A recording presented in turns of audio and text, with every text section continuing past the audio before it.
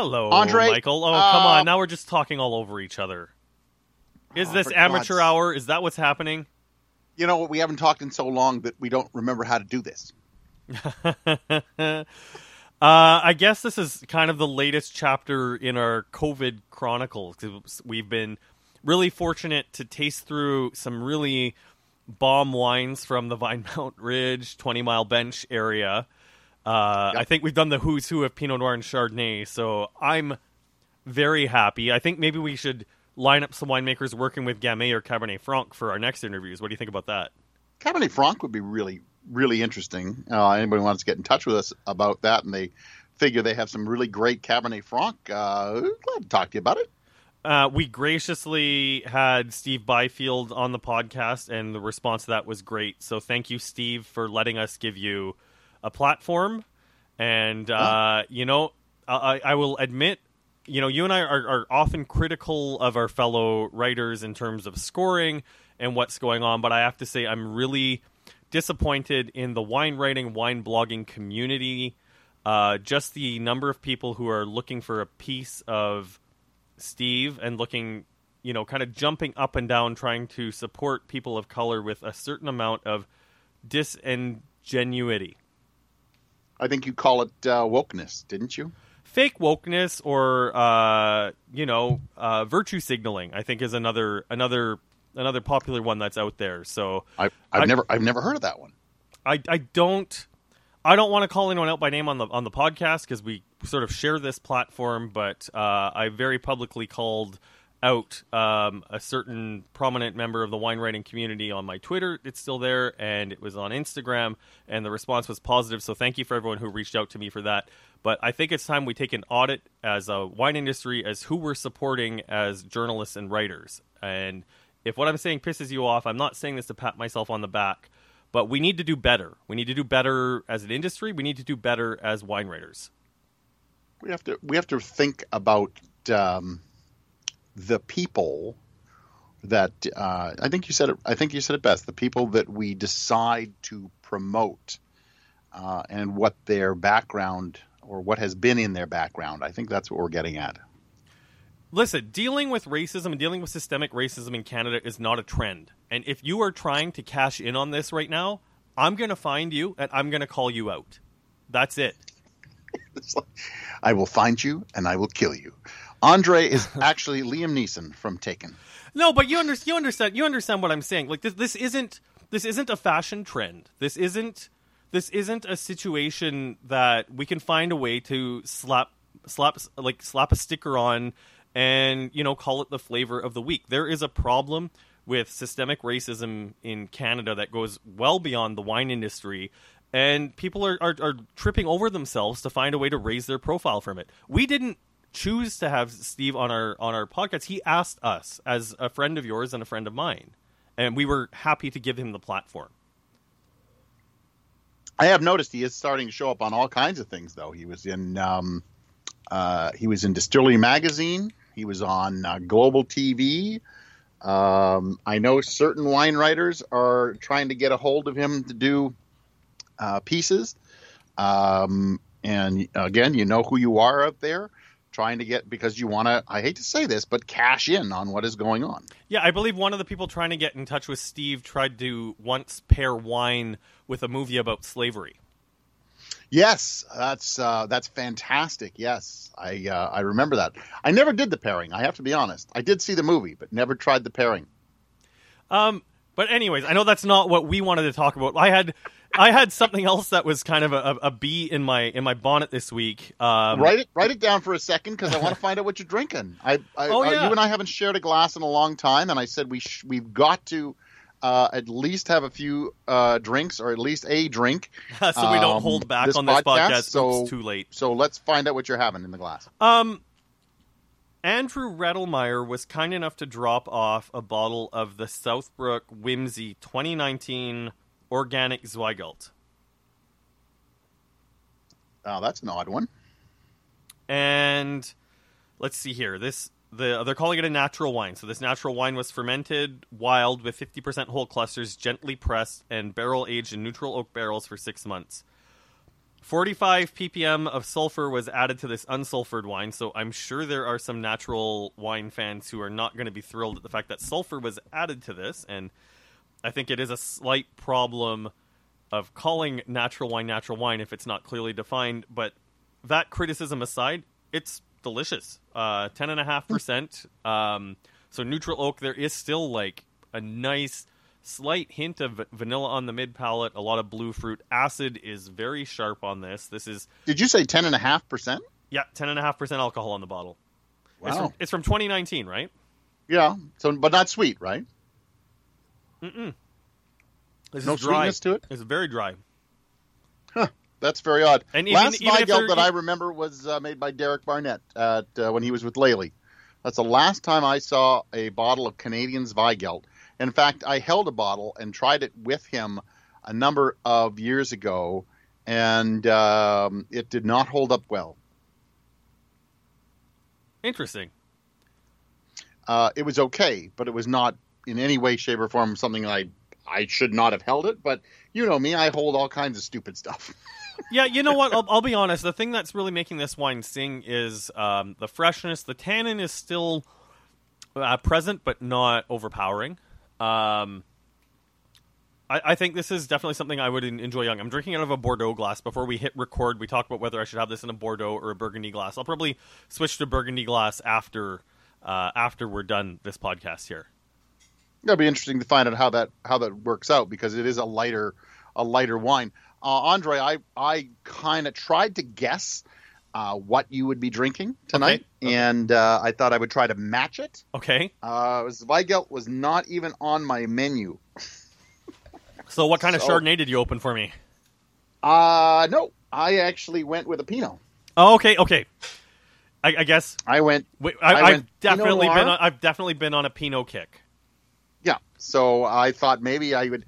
I said we have to drink something, so I said, okay, you go, I go. Let's see if we mesh. And you went Zweigelt, and I went Pinot from Oregon, Willamette Valley, 2014, Brella. Man, that's still... I think if there's an award for the best value wine in the past 12 months, that is still top of the list. It was like... what was this it? This was $20. $20. Yeah. $20. Oregon Pinot that tastes like Oregon Pinot. I know you were on a Facebook group earlier this week, someone looking for a full-bodied... Pinot for under $25, but I mean, taking the full bodied out of it, it's tough to find good Pinot under $25 from any region. And you know, in Ontario, who wants a full bodied Pinot? That one. Oh, you know what's a good Pinot for? I should put that on there.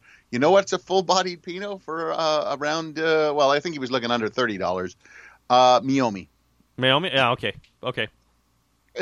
There's a full bodied Pinot. But Andre, I want you to just hold on. Just listen for a second. Are you ready? Yeah, listening. Okay, are you peeing in a cup? Yeah. Is that your drug sample there? You're peeing in a cup now, or? Yep, peeing in a cup. I am now peeing Pinot. Pee no more. I want to give just a quick shout out to a bottle of Pinot that I bought from the Classics catalog recently, and I think we could probably do a whole other podcast on this, and it might be worth getting Nick Pierce on it. But I bought a Maison Roche de Baleine Collection Baleinem Gevry Chambertin Village from the year 2000 for $62.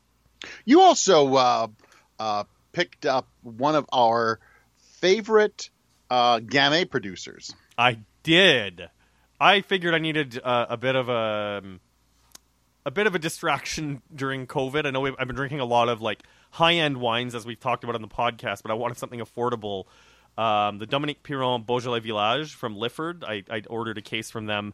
It was about $23 a bottle when all was said and done. You did promise me that you'd drop off a bottle, so I'm looking forward to trying this, because you know we're both big Gamay fans. Oh, the day the case arrived at my house, it went straight from case to fridge to glass to stomach, and I was not disappointed.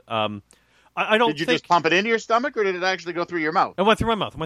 Oh, but yeah, I'm always looking. I know that we especially with the Somme community, and especially with a lot of the wine bars in the city, there are a lot of producers, Gamay producers, that have a bit of a cult following. But I still feel like Dominique Perron is kind of like my personal little secret. A lot of it, I don't think any of it has ever come through the LCBO, but I've ordered from the from Lifford a couple of times now. You and I, when we go to Quebec and do our Cannonball run to Saguenay, we always stock up on whatever's available. I really missed going to Saguenay this year. I know, because we always stock up. And there's a few listings at the SAQ right now of Dominique Piron. So God damn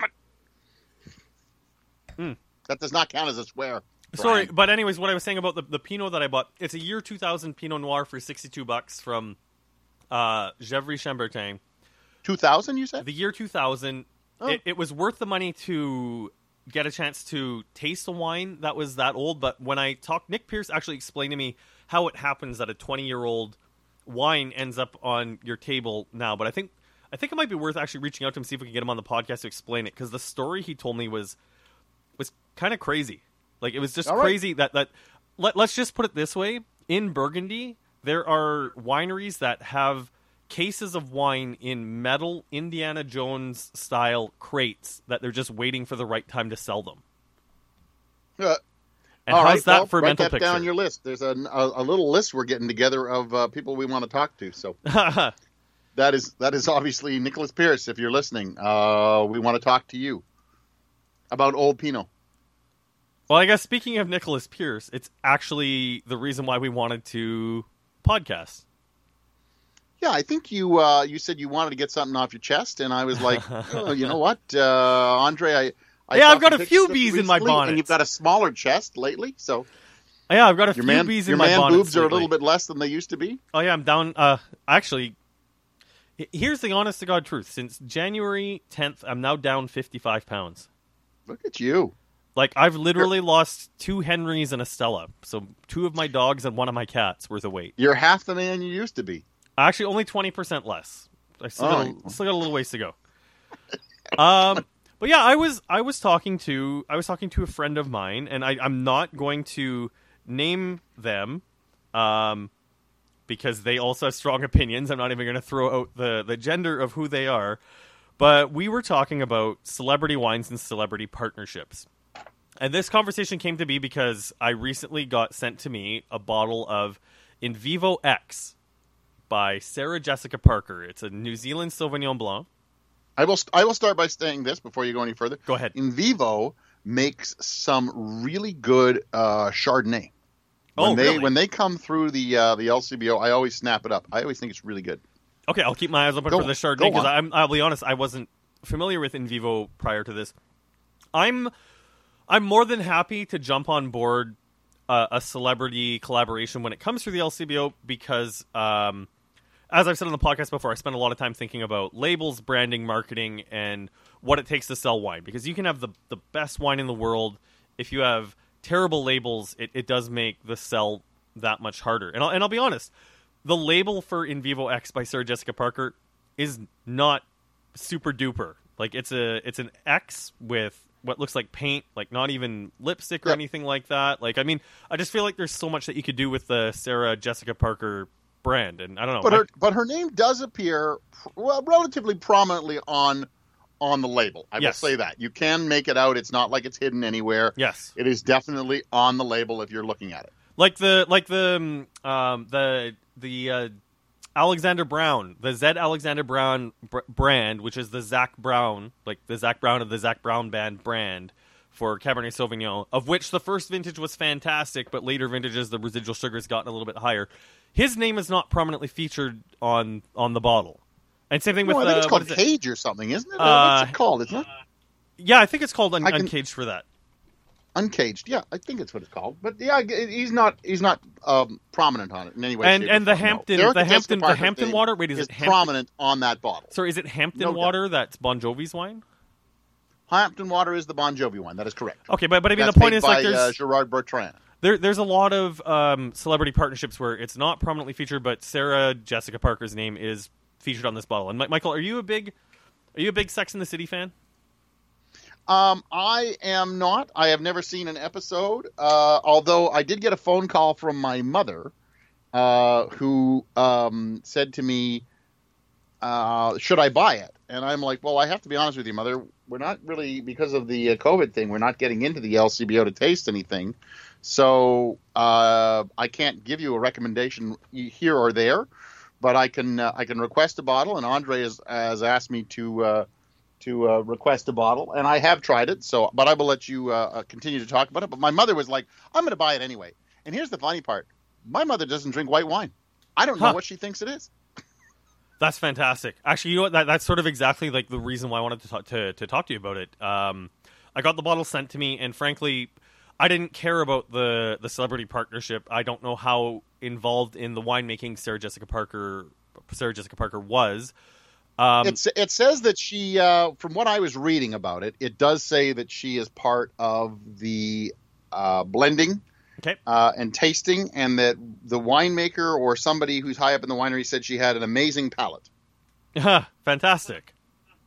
I mean, I'm taking those notes with a grain of salt. You need to sell the wine, but it's good that it's like if she was involved in the winemaking process, even more fantastic. Because I as a wine reviewer, I'm fairly critical of the New Zealand Sauvignon Blanc style. I find a lot of it to be a sort of snake oil sales, where it's just like, how underripe can I make this wine while still peddling it onto the consumers? And I understand that consumers like it, and I got to be objective about reviewing it. I loved this wine. $22.95 made it a little bit pricey as far as New Zealand Sauvignon Blanc is concerned, but in terms of the brand partnership, I love this wine first off because it tasted like well-made Sauvignon Blanc, and B, it will convince entry-level wine drinkers to drink better wine. It will open up a whole new world of what premium wine looks like, and this is, without a doubt, premium wine. Well, you did ask me to look into it, and I did reach out to Nicholas. So thank you very much, Nicholas, for sending the bottle to me. And I tasted it, and I was kind of blown away as well. And then I remember reaching out to you earlier or late last week, and I said, "What did you score the wine?" Because it was a very hot day that I tried it, and was I swayed by that, hot day, bone-chilling white Sauvignon Blanc, and it turns out that we had the same score. So I think I waffled on the extra half star, and I'm still not 100% sure because the thing is, the sort of people who are going to buy the Sarah Jessica Parker wine are not necessarily people who are A, listening to this podcast, or B, going to give a crap what Andre Proulx or Michael Pincus score it. But for the record, I was on a 3.5 plus, pushing on to 4.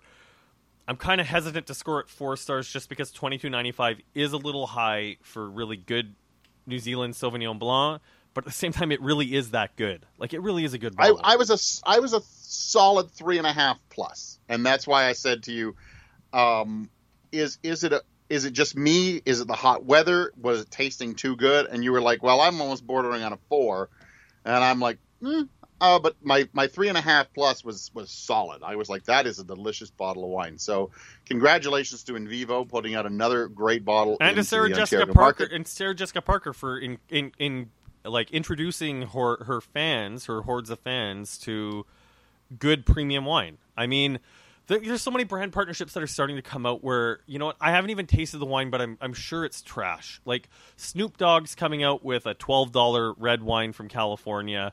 You know what? If it isn't, I'll be the first person to eat my words. If the Snoop Dogg wine comes to the LCBO, cool. I'll be happy to taste it. But, like, when I see celebrities attaching their names to entry-level bulk wines, I question whether or not that's something that's going to help their brand or help the brand of a winery that's peddling the wares, right? Now, did you mention what your friend said? I got into a discussion with a few of my friends, one of which is a product consultant in the LCBO, and the other is a sommelier at a high-end restaurant in Toronto. They were critical of the label. They said that the label looks extremely similar to the Italian cult producer Cabrolo, which to a certain extent is true. It is difficult to be completely unique in the world of wine, and yeah, maybe they could have done a little bit more research in their branding. I think with the Sarah Jessica Parker brand, you could do a little bit more with the branding. I'll admit that.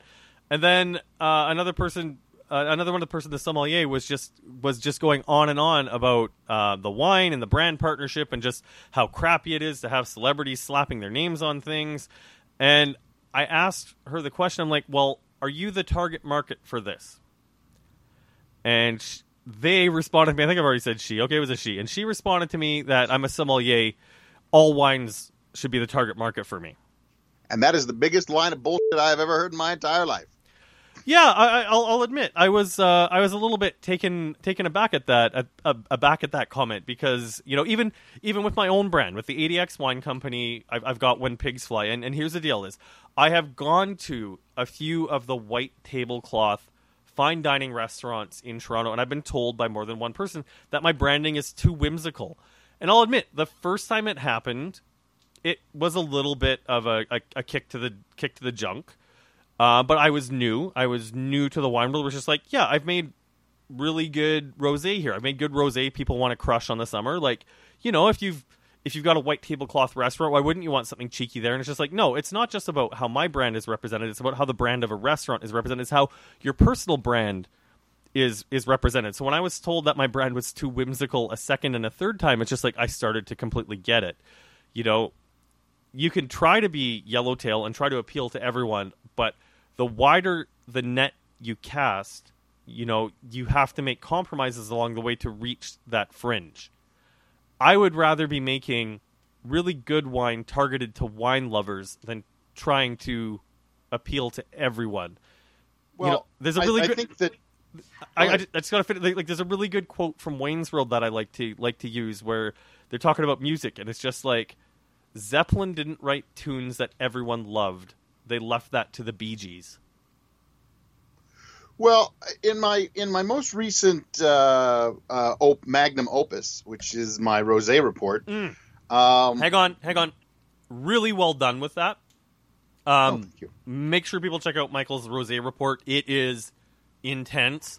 There is a lot of content in there, and thank you for your work on that, because it's a hot summer. It is rosé season with a capital R. I don't know if you read the introduction, but there was a nod to you in there, kind of, where I decided to, because you always, when we do podcasts with winemakers, throw out how this wine reminds you of a song. And in the introduction, I said, when it comes to rosé, you're not looking for Stairway to Heaven by Led Zeppelin. Yeah. You're looking for Good as Hell by Lizzo. That's what you're looking for. And I really believe that. And it doesn't just apply to rosé. It applies to a lot of wines. And if sommeliers believe that all wine has to be targeted to them so that they can sell it, then they're really putting themselves on a pedestal that I don't think they belong on. Yeah. I have been saying for a little while that I think there is a little bit of an echo chamber starting to develop with the Somm community in Toronto. And, I take a look at my own writing. I'm excited to find new places that are doing that, and a lot of the wines that you and I talk about and that we're really excited about are on a lot of the wine lists in the city, but it seems to be like there's a lot of the greatest hits that end up on the same wine lists over and over again, where there is a lot more out there in Niagara that we could be seeing on lists at good restaurants in the city. I wish we would see more places like Flat Rock and Featherstone, which I think the fact that they're highly present at the LCBO might be a barrier to being on an exclusive wine list, but the top tier wines from both of those wineries are outstanding. If I were a white tablecloth restaurant, I know that I pump up Joy a lot, but I would pour the Blanc de Blanc or the Rosé in a heartbeat at my high-end restaurant from Featherstone, because that wine needs love with a capital L. Makes me feel good as hell. I know why they don't, because look, when I go into a restaurant, and I will be honest, I very rarely get wine, because I can look at a wine list and I go, yep, I know how much that bottle is. I know how much that bottle is. And holy God, I do not want to pay that much for that bottle. I will look for something that is not on the LCBO list that I've never tried before. But I think I know you and I were having a discussion about wine trends. And I know I had the discussion with Ed Madronic. I know both of us had an Instagram live with him, and I will tell you that the two wine styles that drive me crazy these days are Pet Net and orange wine. And I think, and I you hope mean to God, to clarify, you mean skin contact, right? Orange wine, skin contact, yes. I hope those wines go the way of the dodo, and they can't go fast enough for me. And then you went, but I believe canned wine will continue. And I'll tell you, I believe so, because when we've tasted a few canned wine. We tried the Stelmar, which was really good. Both of us have tried that. Yep. I've tried a number of canned wines, and anytime I mention it to somebody, they go, "Oh, we could do that on a picnic. We could bring it in a boat." People are loving the idea of bringing cans out. And for me, like, and being on the other end of it, being on the business side of it, is even in the difference in the bottles that I use. So I use lightweight glass to package my rosé. Obviously, I didn't use super lightweight glass because I used that route with my Gamay Nouveau, and the bottles were too fragile. So finding a decent lightweight bottle is also a challenge as a winery, I'm sure. But I use lightweight bottles for the When Pigs Fly rosé, and shipping a case of wine, like, it makes a difference. I have some pretty heavy Burgundy bottles for my Chardonnay, and I'm proud to have them. Frankly, when you make a premium wine, you need to have the package feel premium, and that stuff you have to think about. So the challenge is going to be getting the consumer to shift their view into whether or not you can have a premium product in a can.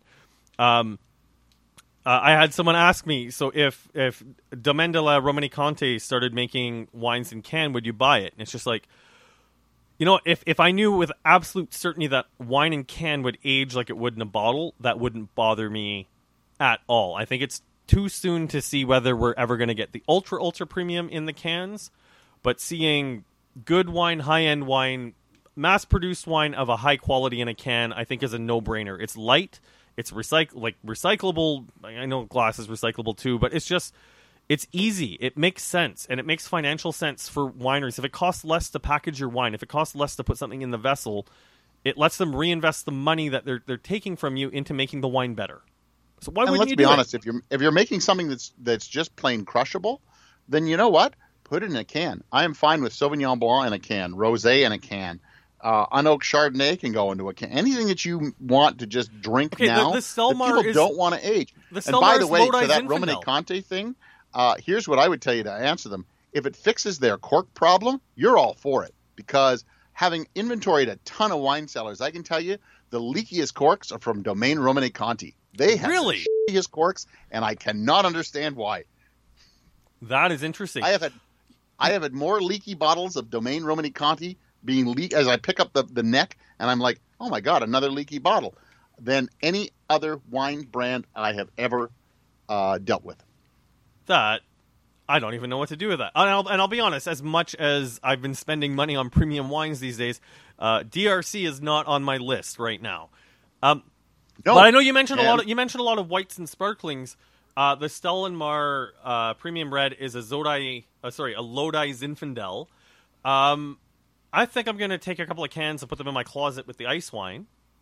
So it's sort of out of sight, out of mind, and maybe I'll give it a year, or maybe I'll pick up. Tell you what, maybe I'll pick up. I dare you to give it 5. I'll tell you what, I'm going to do like what you told me to do, because it's $5 a can. I'll buy 5 of them, so that's $25, and I'll open one a year for the next 5 years, and then we can talk about it. Take notes every year, and see if it changes. I would think it should, but their Chardonnay was actually really good too. The rosé and Tetra is also really good. No, but I mean it's tasting one every year, and I've completely lost my train of thought. I'm sorry, Michael. I had the good point there. No, you know what? It's too much Zweigelt. It is important. It is important for wineries to be innovating and finding new ways to package and look for things. I mean, right now, the Diam corks are really popular, and I'm a fan of the fact. I don't think, you know what, I can say with absolute certainty, I've never opened a bottle of Diam sealed wine that had cork issues. I know wine and keg. Not yet, but you know what? You got to give it some time, I think. But yeah, I agree with you. I think Diam is doing a good job. Wine and Keg was really I have never been totally disappointed with anything under screw cap. I have started off as disappointment, but within some time, something has come of it. Like if it sits open for an hour, it opens up wonderfully. I am really seeing the benefit of screw cap wines because I have some very old screw cap wines in my cellar. I'm very old. I'm talking 15, 18 years. And it's amazing to open those up and go, you know what? Let me give it another half hour. And within half an hour to an hour, it's a beautiful wine. Well, even sparkling wine under crown cap. I've got my back vintages of Joy. I'm actually mildly pissed at you about it because you looked at my vertical and you were just like, oh, you got to open that 09. It's way past its prime at this point. When I opened it for Anya's birthday in April, I mean, that wine, that's 11 years under crown cap, and it was still young and vibrant, and the bubbles were still very present. So I'm going to wait 5 years before I open my 2010 and 2011 vintage. But why aren't you glad I told you to drink it so that it is vibrant and lively? No, I want it to get a little bit more biscuity and bread and a little bit more nutty. You made your wife very happy. You are not supposed to diss the wine you poured for your wife's birthday. You're just trying to soften the blow of the fact that I opened up my last bottle of 2009 Joy because that was a hell of a wine. Great acidity year. Anything you've got 12 will be a different kind of a different beast, and 15 will be a different beast altogether because they're hotter vintages. I have faith in Dave and Louise managing their vineyards properly to make sure that they held on to that acid before they made those wines. I'd like to. I'm interested when you try the 10. How about that? Okay, that'll be in 5 years. All right, I think that one will be a little bit long in the tooth. I'm saying that. I'm stamping it right here on the podcast. So, I know we've been talking about Zeppelin. We've talked about Zeppelin twice. I'd like to think that I think it might be time to wrap this up because we're doing even Lizzo made the podcast this time, which is very odd. Okay. You know what? I guess just to circle back to that, the thing about Stairway to Heaven and Good as Hell, they're both. Wait, Alexa, okay. Play Lizzo, Good as Hell. Gone, dust your shoulders off. Keep it moving, yes, Lord. Trying to get some. All right, that was enough. Alexa, stop. What, you didn't even get me to the hook? I didn't know if you wanted the hook. The way you were talking, you were not very happy about it. No, I just want to make sure people could hear it. That song is a banger. But yeah, the thing about Stairway to Heaven versus Lizzo Good as Hell, both objectively good songs. Both. What are you talking about? Led Zeppelin's Stairway to Heaven makes like the top 100 of all time. Rock like every songs. time every time a list is done. Will Lizzo's? I don't know, but it definitely you know will. What? It definitely will, Michael. There are many more days that I want to hear Lizzo than I want to hear Stairway to Heaven, and I just blasphemed a whole bunch of Zeppelin fans. And Michael, but I mean it's the same thing too. Target audience, is a Lizzo fan going to be a Zeppelin fan? I think I'm in the tiny Venn diagram of someone who would put Lizzo and Zeppelin on the same playlist. That is weird. I would like too, I said, but I'm an ex DJ, and I mix Zinfandel with fish. So oh man, when you've worked I'll do anything. When you've worked in music for a long time, it really screws with your taste in music. Like I worked at Virgin Radio. I was a wedding DJ at one point. You'd be surprised what people ask me for. I worked at Virgin Radio before I worked at News Talk 1010, and that was like the beginning of Katy Perry's career, the beginning of Lady Gaga's career. That was like the Britney Spears comeback album. Man, my playlist. Shave your head for that one? It was after her hair got long after that, but like my playlist got screwed after that. Where it's just like, you know what it's like, Michael, when you listen to like a really good pop song that's not the stuff you'd usually listen to. It's just like, holy crap, this is. You know, it's. I went to radio college, at Fanshawe College, and we had 6 CFRL 6X FM, and it was a dance station. The reason we got that license is because there was no other dance station in London, so they could play dance music, and it was surprisingly how much dance music I started to like. And at that time, I was just, I do not like this stuff, and I had to play it. And after a while, when we're doing the midnight to 6 a.m. shift, you start liking that stuff. Yeah, man. No, that's totally it. Speaking of Zeppelin, we're definitely rambling on right now. We're rambling men. That's true. We gotta ramble on. Anyways, I'm Andre Prue from AndreWineReview.ca. I'm Michael Pincus of MichaelPincusWineReview.com. Thanks for listening. Wait. I hope we've kept you company for some of this COVID and this crazy pandemic. Hopefully, we'll be on the other side of it next year. Let's just take it away, Michael. Oh yeah, check out Patreon. Take it away, Michael. Good night.